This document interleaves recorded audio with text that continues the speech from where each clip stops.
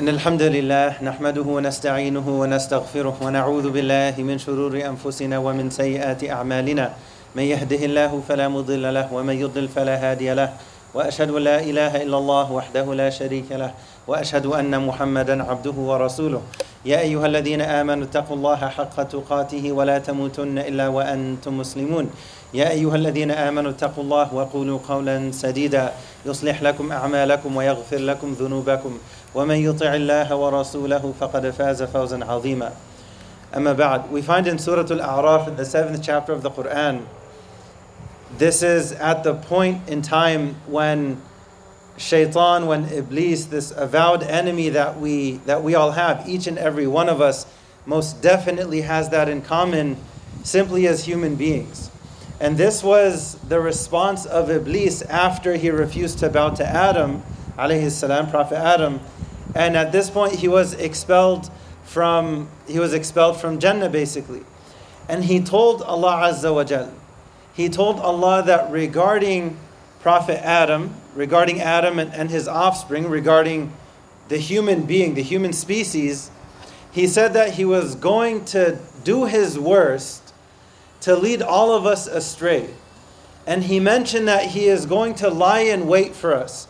And he's going to try to lead us astray from in front of us, from behind us, from the right and from the left. And what I want to get to specifically is what he mentioned after he said that at the end of this ayah. And then he tells Allah, his assumption was, his hope was, he tells Allah that you will find most of them to be ungrateful. وَلَا تَجِدُ أَكْثَرَهُمْ شَاكِرِينَ. This specific word, this specific concept is what I want to spend just a moment on right now briefly, inshallah. What was the specific idea that he mentioned? Gratitude. He mentioned different directions. He wants to mess with us, you could say, regarding our future, regarding our past. Even if we do good deeds, he wants it to get to our heads and he wants us to become self-righteous. And if we make mistakes, he wants to come at us from our left side and he wants to drag us into these deep pits of despair. But then so he mentioned 4 directions, but then what was the one specific concept? The idea that he mentioned was gratitude. So what is the root of his approach regarding from the front, from behind, from the right, from the left, from each and every angle? He wants to uproot any gratitude that we have in our hearts, in our lives. That's his main goal. What does Allah tell us at the end of the one ayah in the entire Quran that mentions Ramadan by name? We've heard it many times by this point, especially over the last month or two. شهر رمضان الذي أنزل فيه القرآن. The month of Ramadan is when Allah sent down the Quran. That was when the Prophet ﷺ first received revelation from Angel Jibreel, from Allah Azza wa Jal. Was in the month of Ramadan. Now, what do we find all the way at the end of the ayah? So at the beginning of the ayah, Allah says, the month of Ramadan is when the Quran was sent down.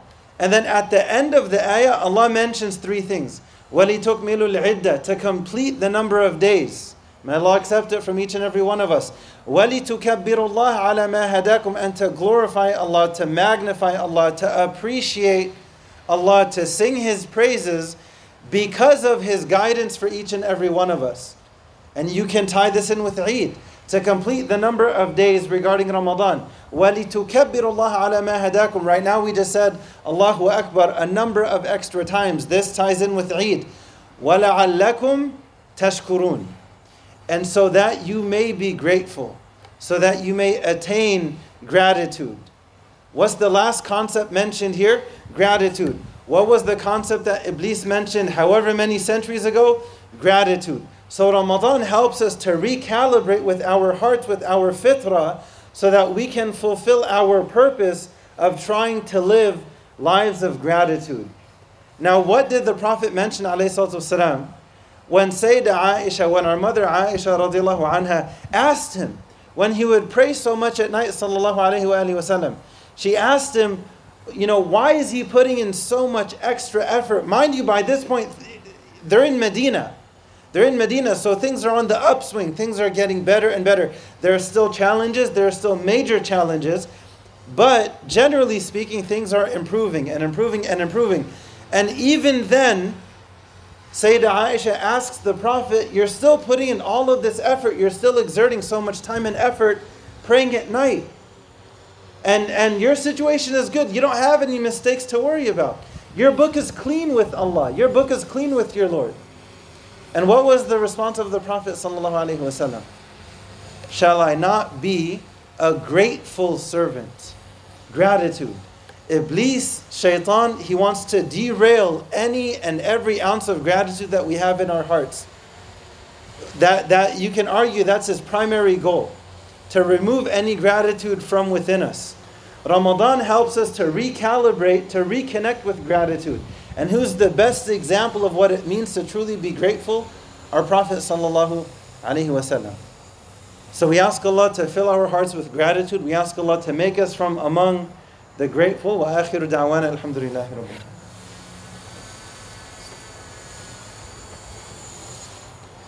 Bismillah walhamdulillah wa salatu wassalamu ala rasulillah wa ala alihi wa sahbihi ajma'in. Inna Allah wa malaikatahu yusalluna ala nabi. Ya ayyuha alladhina amanu sallu alayhi wa sallimu taslima. Sallallahu ala Muhammad sallallahu alayhi wa sallam. I want to conclude with this.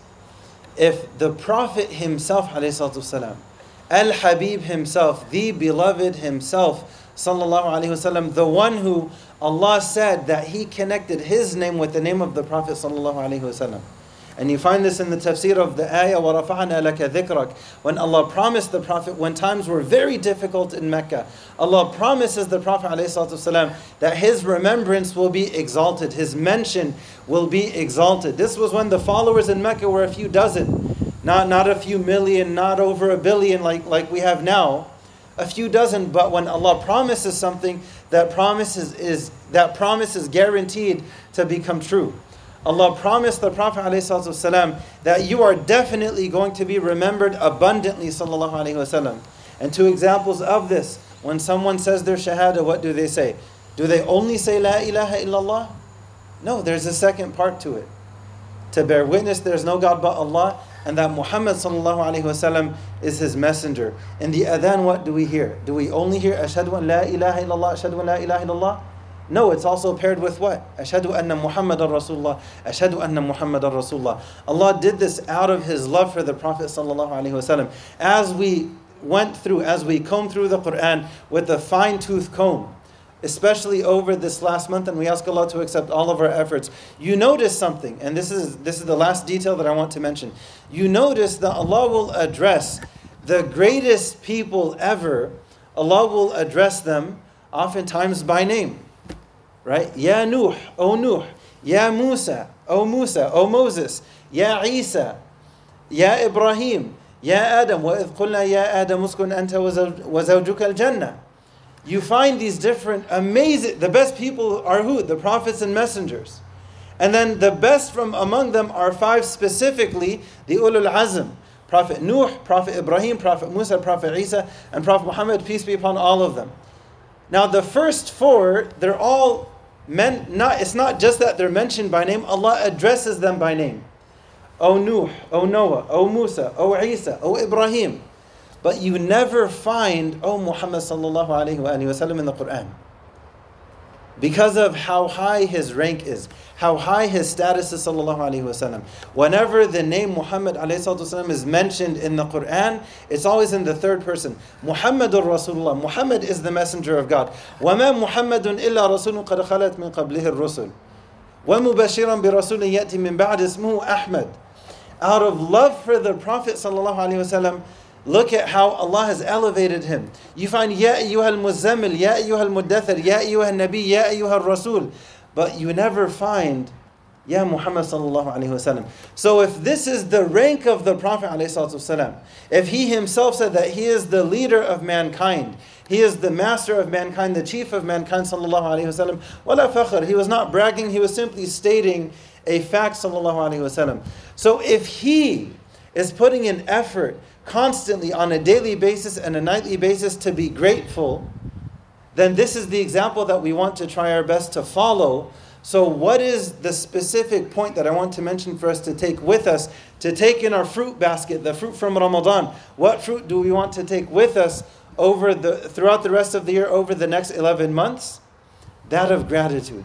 That of gratitude. And today is a day of celebration. It's also a day of gratitude. We ask Allah to make us from among the few. وَقَلِيلٌ مِنْ عِبَادِيَ الشَّكُورِ. Allah Himself says, very few of my servants are from among the grateful. May Allah make us from among the few. May Allah make us from among the grateful. We ask Allah to accept our efforts on one hand, and we ask Allah to overlook our mistakes on the other. رَبَّنَا تَقَبَّلْ مِنَّا إِنَّكَ أَنْتَ السَّمِيعُ الْعَلِيمُ وَتُبْ عَلَيْنَا إِنَّكَ أَنْتَ التَّوَّابُ الرَّحِيمُ. We ask Allah to give us tawfiq, to help all of us to continue to do whatever we can. We're not going to maintain the Ramadan rhythm, but if we can keep 1%, 10%, a quarter, whatever it was that we were doing to keep something going, then that's how we can show Allah our gratitude regarding this month over the next 11 months. Eid Mubarak to each and every one of you, to all of you and your families. But please remain seated for another moment.